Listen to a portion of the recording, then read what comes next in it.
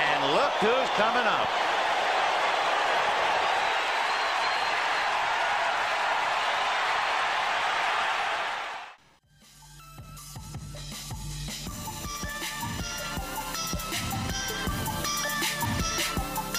Alrighty, continuing the show, we're going to talk with Jamie Thomas of Jets Radio. He was in Penticton at the Young Stars tournament over the weekend, so looking forward to chatting with him about some of that. And of course, he's got to be over the moon about what happened with the Miami Dolphins, because he's a big Dolphins fan. He's stayed. You know, I bailed. Like, I was like, yeah, I've had enough of the Dolphins. They're breaking my heart, so I'm leaving. But Jamie stayed, so I got to give him full credit. My man, Jamie Thomas, joining me on the show. Do you like the new background that we got here? When I was tuning into the show, when it started at 3 o'clock Eastern time, or sorry, what is that? Yeah, 3 o'clock my time, I was like, what is going on? And I'm like, Dino's renovated the man cave. Yeah, so I was pretty impressed. And that's obviously Trisha's graduation photo, obviously, right? Yeah, do you like that? Yeah. I don't think Trish likes it so much. Class of 88. I'm so proud of her graduation and, you know, how hard she worked to get there, so I want to show it off. Yeah. She's literally yelling at me in the background, so it's beautiful. Great hair. A Wee King's mask. Yeah. Dodgers champs. Did you ask her how long it took her to do her hair every day? Because that looked like a long Hey, Trish, how long did it take you to do your hair every day? By the way, she's going to be in Denver when you might be there at some point. So she's going there for a conference when the Jets are there. So you watch out for ground beef in the bed, because she might try to prank you. Underneath the pillow. Yeah, that's right. This pillow feels really meaty. Yeah. So this is the reason what happened over the weekend is this other fantasy show showed up and tried to fight us. We got some video of it here. They were like beating us up, and all this stuff happened, and then the wall broke through, and we found this exposed brick, and so we're like, oh, we'll set it up. Obviously, you won. Yeah, we won that battle. For sure. People fight us all the time. We win. You can't mess with prairie people, especially those of you from the Brandon region and from the Cochrane, Alberta region. Nobody's tougher than us. That's right. How about Zdeno Chara, though? Here's a guy, speaking of toughness, and this is the segue. I heard crazy stories about this guy that, you know, he never drank coffee. He didn't want to put anything into his body that would upset it. Like, he trained in the offseason by climbing Mount Kilimanjaro one time. So I don't know if we're ever going to see another unique guy like Zdeno Chara with the size that he had and just, you know, the terrific human being that he was and is. Yeah. When Paul Maurice was coaching the Winnipeg Jets, he often talked about the story. Remember the European team at the World Cup of Hockey? So Paul coached that team, and he just marveled at, like, just Zdeno Chara's work ethic and the human being himself. And we've heard numerous stories, I'm sure you have, about his leadership, always including people, somebody clearly you never wanted to mess with on the ice. There's a lot of things with Zdeno Chara that I think is similar to Dustin Byfuglien. I just call that nuclear deterrent. So, like, if you ever wanted to run anybody on the Jets or anybody on the Islanders or the Bruins, the nuclear deterrent would come on the ice, and you take your finger off the red button. I'm not touching that. So that part was and just the strength, his reach, and every time you just thought, oh, there's no way he can play anymore.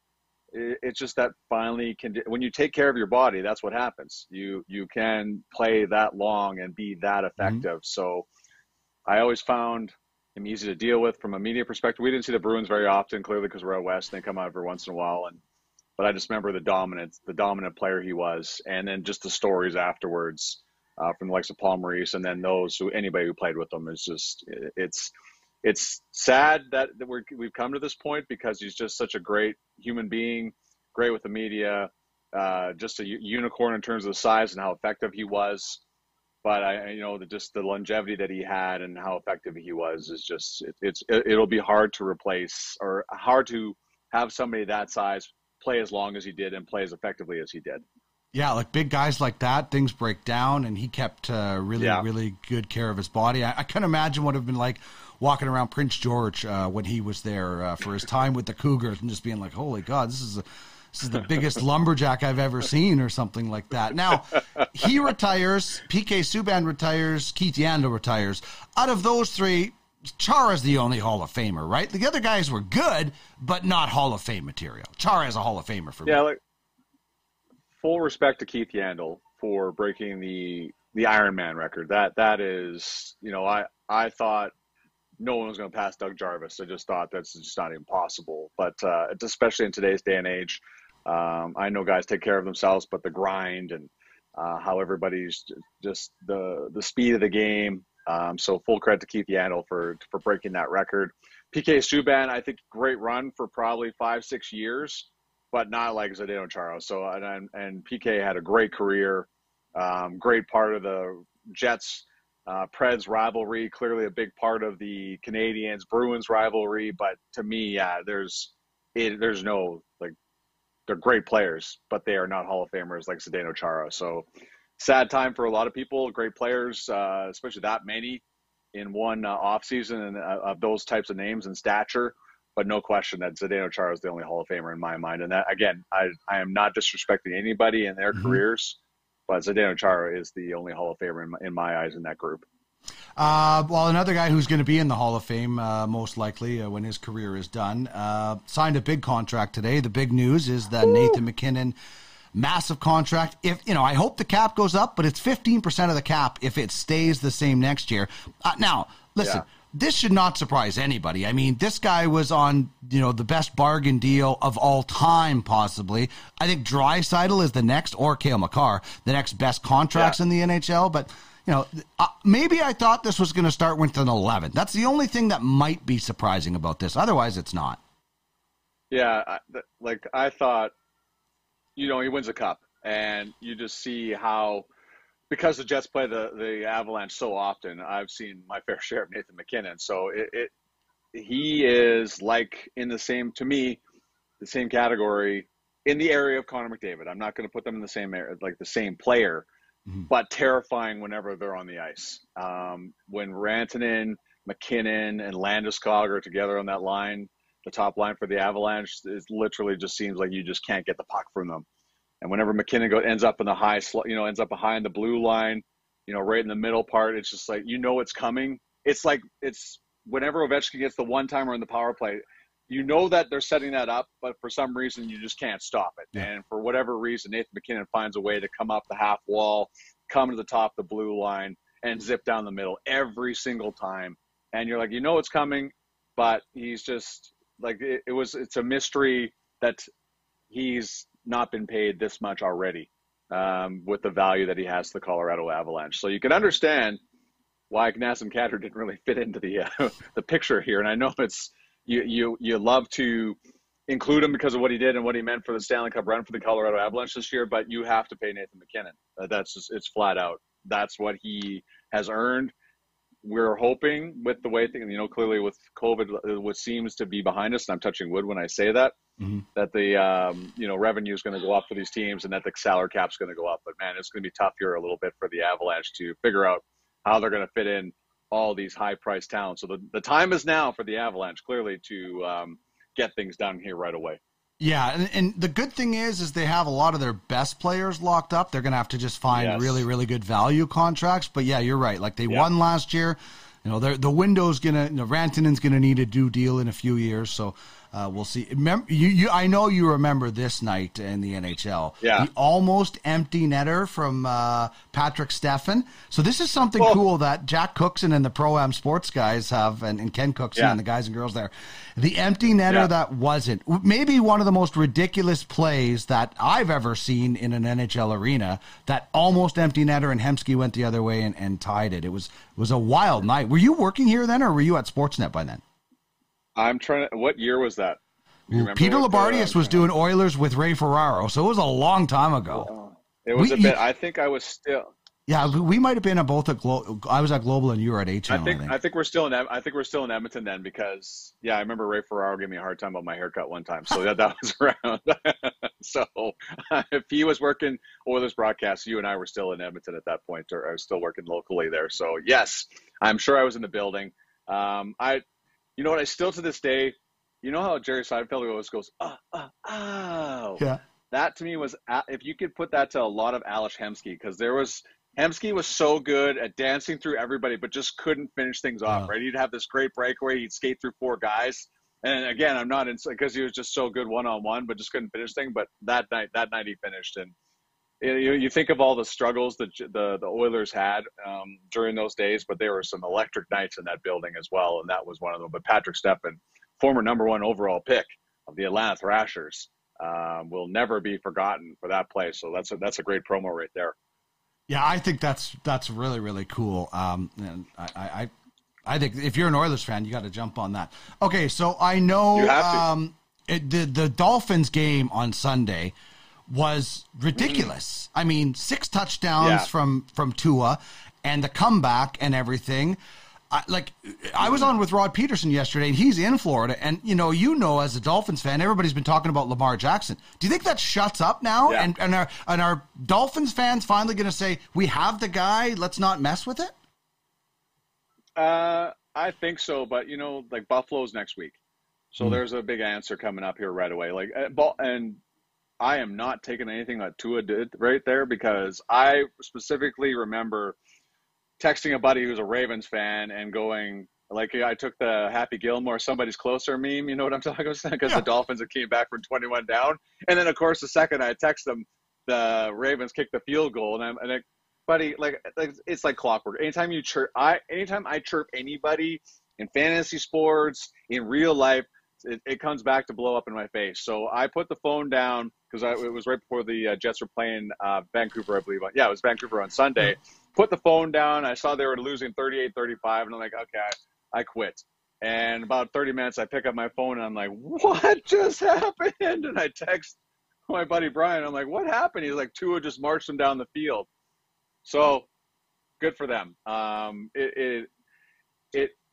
What Mike McDaniel's done is open up the passing game, and they are going to pass and pass and pass until Tua's arm falls off. But who cares? Because if this is just the way it's going to work, fantastic. Because this has been a long-suffering time, and if you have invested the draft, I said this to you already.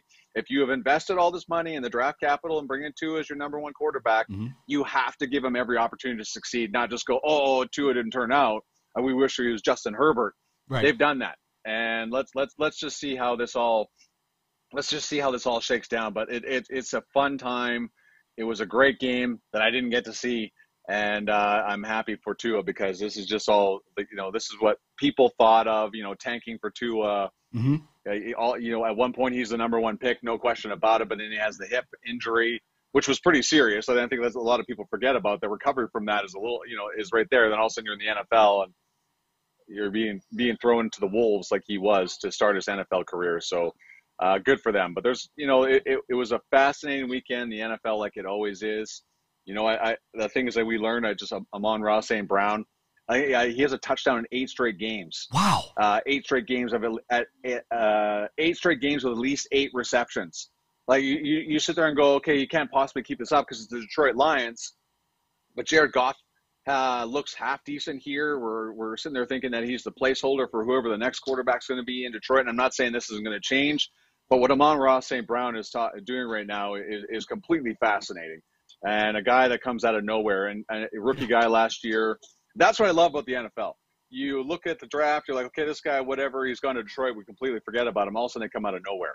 So, and then you look at, our #2 point of the things we learned this weekend, Chris Olave in New Orleans, Garrett Wilson with the Jets. Like that. How about that Jets-Browns game? There's another one that you're like, oh, it's just the Jets are losing. Cleveland's pounding the ground with the run game. And then they completely fall apart. Garrett Wilson catches 2 touchdowns, goes over 100 yards. These guys are good, especially when they come from Ohio State. They've been phenomenal through the first 2 weeks. So that's what from a fantasy football perspective, there is just so many receivers out there, so many. that you can, find somewhere along the line or get in a draft or pull off the waiver wire early on in the year. But Chris Olave and Garrett Wilson, former Ohio State teammates, have been absolutely fantastic to start their National Football League career. And then number 3, buddy, Bills Nation. Yeah. I remember I got on the bus, and Eric Dubois, who's the assistant coach for the Manitoba Moose, who was coaching the Jets at the rookie tournament, the Young Stars tournament, he turns around, and I can't remember who he said it to. He's like, "There's no way Buffalo loses tonight, right?"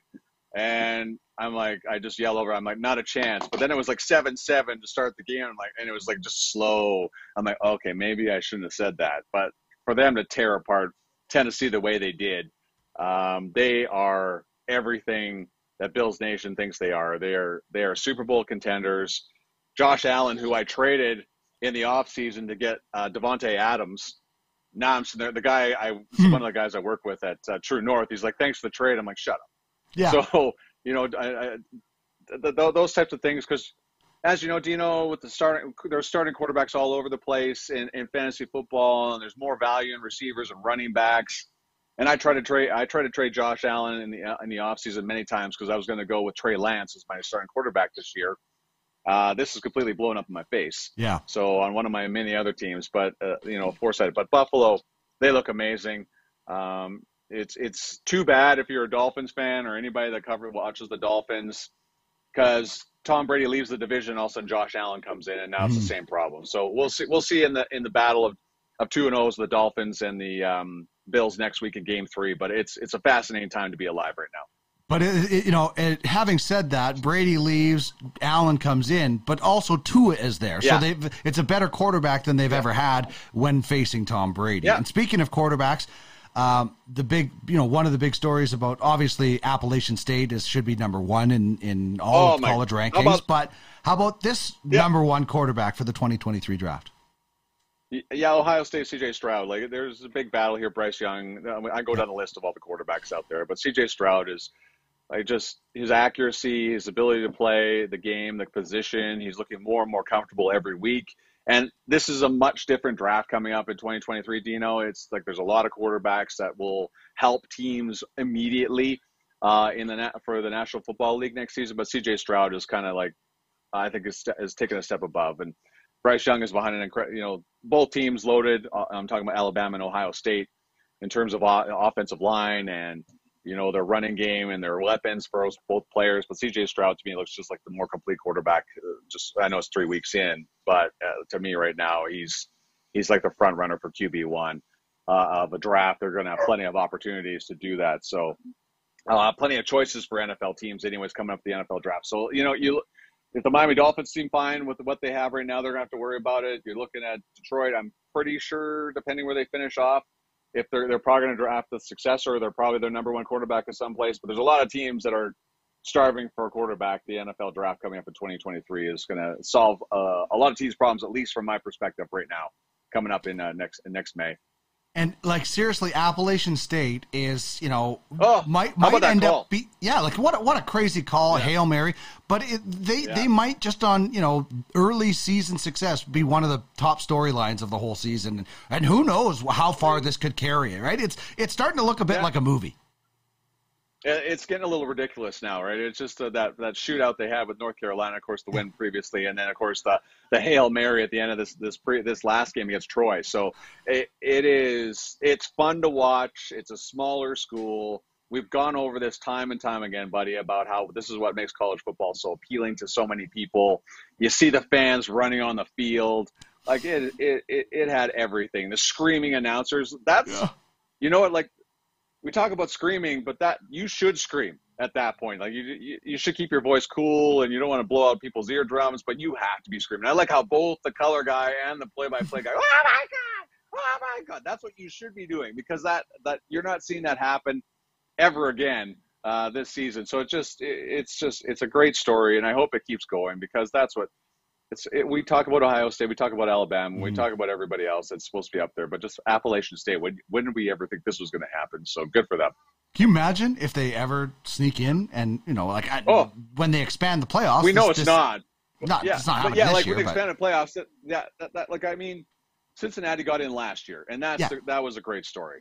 And you want to see that happen, but with expanded playoff, those types of things are going to happen, and they might get wiped out by Alabama, but who cares? At least they're in there. That part of it, but I mean, let's just hope. Let's cross our fingers that they're not going to, but you never know at this point that we could have a conversation. But maybe at least to get a bowl game, right? Those at some point somewhere in January or December, they're going to play a bowl game, and we'll have some entertainment with Appalachian State. The team you do not want to face in a bowl game, Appalachian State. That every time the playoffs come around, they're like, oh, you don't want to face these guys. Literally, nobody really wants to face Appalachian State because they're playing with house money now. Yeah, they're just like so fired up right now, and just these types of wins and the way they're playing, and confidence is starting to build, and now people are starting to talk about them, so that makes them feel good, and they're becoming a national story. Well, you could even say, well, I won't say international because we share a border with the United States, but you know what I'm saying. People are talking about them more than they ordinarily would, so that I like that stuff, and it's just great. It's heartwarming. And kids that don't normally get the attention are getting the well-deserved attention at this point. Well said, my man. Thanks so much for joining me. I know it was a busy weekend for you, so relax with the family, and we'll talk to you soon. Yeah, it was too bad you couldn't make it out there. The weather was outstanding, but next year, my friend. Well, and then tell Trish, looking forward to seeing her at the conference in Denver, Colorado, when the Jets visit the Colorado Avalanche in Ball Arena, which is always a terrifying place to play. But not this year, buddy. Not this year. All right, my man. Take care. Have a good night. Okay, see you, buddy.